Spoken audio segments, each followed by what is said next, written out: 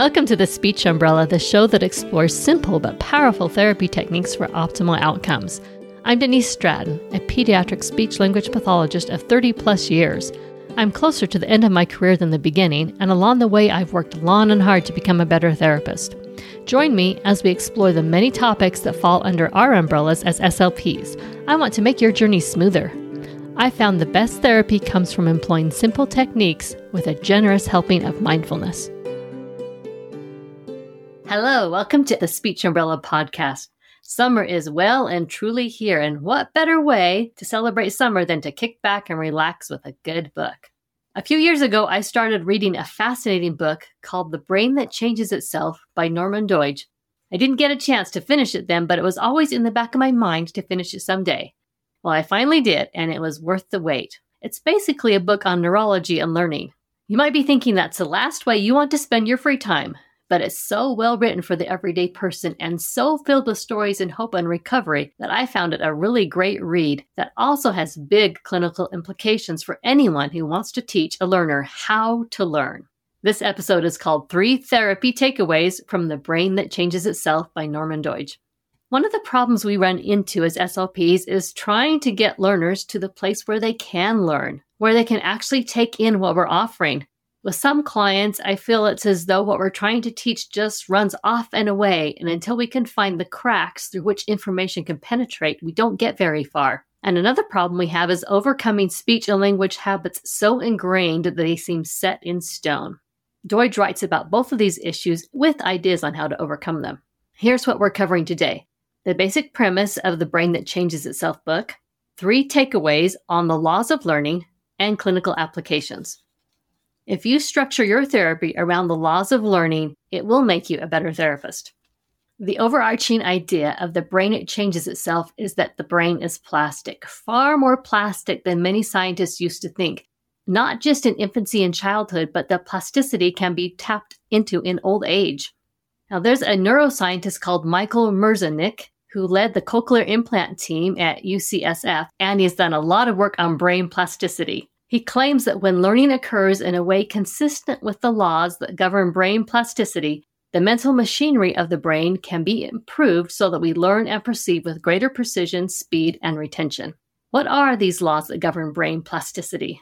Well, there isn't time to cover the entire book, but the 3 takeaways I want to talk about today are using roadblocks to help the brain form new maps, 2, the fact that the brain needs clear signals, and 3, focused attention is critical to forming new brain maps.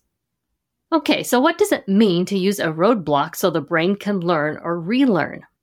There's this analogy in the book that I love.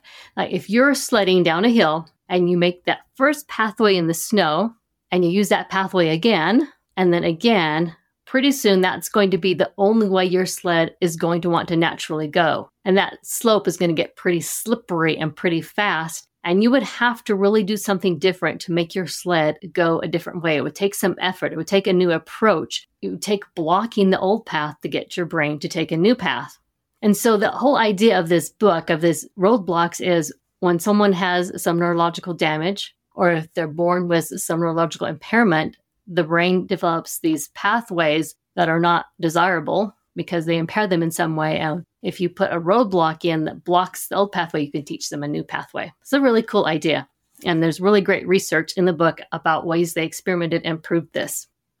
Now, putting up roadblocks so the brain can take a new path and strengthening the weakest functions are 2 sides of the same coin.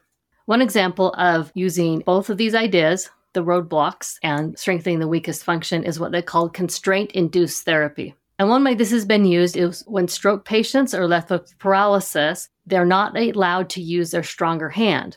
They have to use the impaired hand over and over and over again for increasingly complex tasks. And in studies done with this constraint-induced therapy, they have had astonishing success at rehabilitating the weaker side because the brains were able to make or reconnect new maps when the weak part was exercised. And in the clinic where they studied this, they used mitts and they used slings on the stronger limb. And that was their roadblock so that the patient had to use the weaker side. And because the stronger limb was constrained, the brain couldn't default to the old pathway. It had to make a new pathway. And Doidge writes, what rewires patients' brains is not mitts and slings, of course. The essence of the cure is the incremental training or shaping, increasing difficulty over time. Mass practice helps rewire brains by triggering plastic change. Now, as speech therapists, we're really, really familiar with that shaping and increasing difficulty over time and taking small steps. Now, here's a study that's a little bit more relevant to our field using constraint-induced therapy. They used it with some patients who had aphasia, and the constraints weren't physical, but they were a series of language rules which they introduced slowly. And the way it works is they play a game a little like Adult Go Fish. These patients have to ask other patients for a matching card. And at first, the only rule is that they not point to the card. And that is so that they don't reinforce learned non-use. So they have learned to not use their speech. And they don't want to reinforce that they can use any kind of circumlocution they want, any kind of language, as long as they are talking. And then from that point, they move on to naming an object correctly. And then they add the person's name that they're asking the card for, and so on until they gradually add more and more language. And this constraint-induced aphasia therapy was used with patients who were on average 8 years post-stroke. With the control group, they used what they called conventional therapy. And they said that was just repeating words, and I understand that's not the best conventional therapy treatment, but leaving that control group therapy technique aside, what happened with the constraint-induced treatment was they did have great results. After 32 hours of treatment, which took place over 10 days, they had a 30% increase in communication. And so considering how many years post-stroke these patients were, I find that remarkable. I can see using this with clients who struggle with word retrieval and moving through different levels, starting with naming, then adding a descriptor, then using a basic noun verb phrase, then adding maybe a preposition or a direct object. I can imagine a shopping activity where you build a shopping list and take your basket to the store, and it could go something like this. So suppose you've got grapes. And so you just practice saying grapes, and then purple grapes. Then let's get purple grapes. Put the purple grapes in the basket. And the constraint-induced therapy could be replacing pointing with words. And then you add in the shaping and small incremental shaping to increase the difficulty. And this would not happen all in one session, of course. A way to ramp this up is to practice naming, just naming by itself, like 5 to 7 objects in a row. Now, I use pictures and then add a descriptor. I let them come up with the descriptors if they can. And after they don't struggle with the descriptor and the noun, you can start adding words to the phrase. So I might do it like this. I might have an apple and a banana and a pineapple, and they'll go red apple, yellow banana, sweet pineapple, something like that. But first, we would just practice apple, banana, pineapple till it was easy for them to name. They weren't struggling with retrieving those 3 words. And then we would add the descriptors. And then it's not so hard to say, hey, let's buy a banana. And we slap that banana on our shopping list. And, oh, let's get some purple grapes. Sweet pineapple. Let's get sweet pineapple. And once you have your shopping list built, then you go shopping in your therapy room.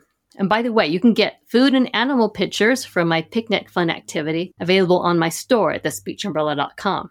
And then after you go shopping, you can go on a picnic with your stuffed animals. That's where the animal pictures come in. Okay, moving on to the next law of brain plasticity, clear signals. A person's memory can only be as clear as the original signal. But research suggests a lot of our clients aren't receiving clear speech signals, even though they have no problems with conductive hearing. The research I'm about to describe here might be somewhat controversial in our field because it suggests that nearly all speech and language impaired children have auditory processing struggles. Now, if all or nearly all of our clients struggle with receiving clear speech signals, then should we have a separate diagnostic category called auditory processing disorder? I don't want to go too deeply into that question today. I have a whole podcast on it. That's episode 44 called That Thing That Isn't APD. But I don't want to ignore the elephant in the room. I prefer to look at a child's symptoms, treat the symptoms, and don't worry about the label so much. So if you can determine that they're struggling with auditory processing, then treat it.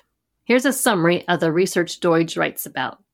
Paula Talal found that language-impaired children had auditory processing problems with consonant-vowel combos that are spoken quickly. And she called these the fast parts of speech, and that they had trouble hearing them accurately and reproducing them accurately.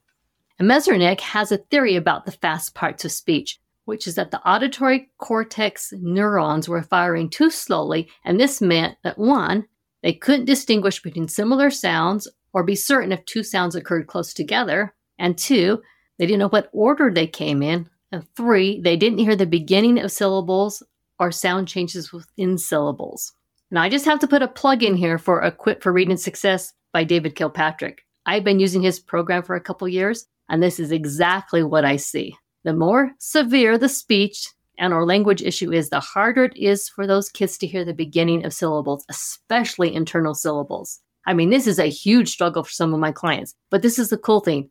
When they do start to hear the syllables and they can analyze these words by removing syllables or changing syllables, then I have come to expect a significant change in their language ability. It just happens every single time. Every single time they figure out the syllable analysis part of this program, they make a huge leap. Now back to the research, because yes, there is more. After processing a sound, normally our neurons are ready to fire after a 30 millisecond rest. But 80% of language impaired children took at least 3 times longer. And because of this, they lose large amounts of information. And also the signals aren't clear. It's what Messernick called muddy in, muddy out. And this weakness in hearing led to weakness in all language tasks, vocabulary, comprehension, speech, reading, and writing. I mean, that's what we see in our field, right? We see that all the time. Also, these children used shorter sentences and didn't exercise their memory for longer sentences. And now that I'm starting to pay attention, I see this muddy in, muddy out all the time, especially in clients who don't really have an articulation disorder. What they have is a language disorder disguised as an articulation disorder, because while they have the motor ability to say the words, they don't remember how to say them. It comes out sounding a little bit muddy and mushy, and we think it's a speech disorder. So what I do when this happens, I pull out my phonological awareness tracking tool. I use it to find out where they need to start, and then away we go. This tracking tool has been a life changer for me as a clinician, and you can also get the phonological awareness tracking tool on thespeechambrella.com. The third law of brain plasticity I'm covering is focus. I'm all about focus. That's why this podcast used to be called the Mindful SLP. I love, love, love talking about focus. Doidge writes, lasting changes occur only with close attention. While you can learn when you divide your attention, divided attention doesn't lead to abiding change in your brain map. Isn't that what we see when kids don't carry over, when they don't generalize? It's not abiding change. Focused attention is the condition for plastic change. Anything that requires highly focused attention will help that system. Are you fans of whole body listening? I am, and this is why I love it. I see real lasting changes when my clients are paying attention with everything they have. This can take some time to teach, but I tell you, it's worth every therapy minute you spend on it. If you want lasting change, if you want carryover, focused attention is a must. Here's another interesting tidbit. Evidence suggests that unlearning existing memories is necessary to make room for new memories in our networks. In articulation therapy, I play a game which seems to help clients both learn a new path and unlearn an old path at the same time. It's really helpful with phonemes that can be distorted, such as R, but you can really do it with any sound. I call it Mind Your R's in my Impossible R Made Possible course, which you can find at thespeechambrella.com/R-course. This is how the game works. I have 3 boxes with a 1, 2, 3 in each box. And I have mini M&Ms because that makes it fun. For a client to play this game, they do need to be able to say a word, even if it's just one word, correctly. And so what you're going to do is you're going to take a word like robot. Say we're working on the R sound, robot. But they're not really consistent with saying it correctly, and so it comes out wobot sometimes. Or maybe their error is robot, where they kind of have the R, but they don't quite have it. Or maybe they're distorting it by trying too hard. Robot. Kind of like that. It can work with any of these. But what you're going to do is you're going to make sure that they can say it right. You're going to say, okay, now let's say robot. How are you going to say it the right way? And they'll say robot. And then you say, how are you going to say it the wrong way? And they might go really off and go, robot. I mean, really, they'll do that because they want to make sure they're wrong and they just make it silly. And I'm like, no, that's not how you say it wrong when you make a mistake. And I'll model for them. This is how you sound when you don't quite get it. And we'll practice it. We'll practice their wrong way, the way they actually say it wrong when they're not paying attention. Okay. And then the way the game goes is they have to say it right twice and wrong once. They've got 3 boxes. We've got an M&M in each box, and I'm the listener, and I determine which one is the wrong one, and I get to eat that M&M. And they are so surprised when I choose their wrong one sometimes, because often the one they think is wrong is the one that sounds the best. And it's just really weird. It's really freaky. And we take turns with this. So I am also the speaker and they're the listener. And they can always determine my wrong one. Always. So it's not so much a muddy in, muddy out with listening to me. It's a muddy in, muddy out listening to themselves. This game is awesome. And I also use recording a lot because they'll argue with me about which one they said wrong. But when they can hear themselves, when I play it back, enough times they're like, oh yeah, okay. Fidelity to the process is really critical for this to work. And this is going to take some work with your hard clients. They must say it right 2 times and wrong once. Whatever rules you set up, they have to do that or they won't be clear. They won't be clear about what they're doing and that auditory signal will be muddy. I've often said on this podcast that neurons that fire together wire together, but it turns out that neurons that fire apart wire apart too. We can weaken links and help the unlearning process. For example, compulsive practice of a sound the wrong way. And that's what Mind Your R or any sound you're working on. That's why that game works, because you're helping them unlearn the process and you're helping weaken those links that have been forged. It interrupts the compulsive repeating of a phoneme the wrong way and really focuses their attention to the differences between the right and wrong way. As neurons are trained and become more efficient, they process faster. This means the speed at which we think is plastic because it can be changed. And as these changes start to occur and automaticity starts to happen, they learn to do the new skill easily and effortlessly. I hope I've convinced you to pick up The Brain That Changes Itself by Norman Doidge. Before I go, here's a quick recap of the rules that govern brain plasticity. A roadblock of some kind is necessary to help us change direction and form a new brain map. Faster neurons give clearer auditory signals, and a memory can only be as clear as its original signal. When working on persistent articulation errors that are not motor-based, first teach them to say it once and only once and pay attention, and they will learn to generalize that sound. Implement the rules of brain plasticity and complex learning will take care of itself. Thank you for joining me under the speech umbrella today. I hope you learned something to help you in your therapy. If you did, please share this podcast with a fellow speech therapist and leave a 5-star review on Apple Tunes, Spotify, or wherever you get your subscriptions. While you are online, come on over to thespeechumbrella.com where you will find transcripts, links, and my free resource library. I also have some other valuable courses and therapy aids in my store. That's all at thespeechumbrella.com. Let's connect on social media. I'm Dee Stratton SLP on Instagram and The Speech Umbrella on Facebook and YouTube. You can also find me on TPT. I hope to talk to you soon. Bye. Thanks for listening to The Speech Umbrella. We invite you to sign up for the free resource library at thespeechumbrella.com. You'll get access to some of Denise's best tracking tools, mindfulness activities, and other great resources to take your therapy to the next level. All this is for free at thespeechumbrella.com. If you've enjoyed this podcast, subscribe and please leave us a review on Apple Podcasts and other podcast directories.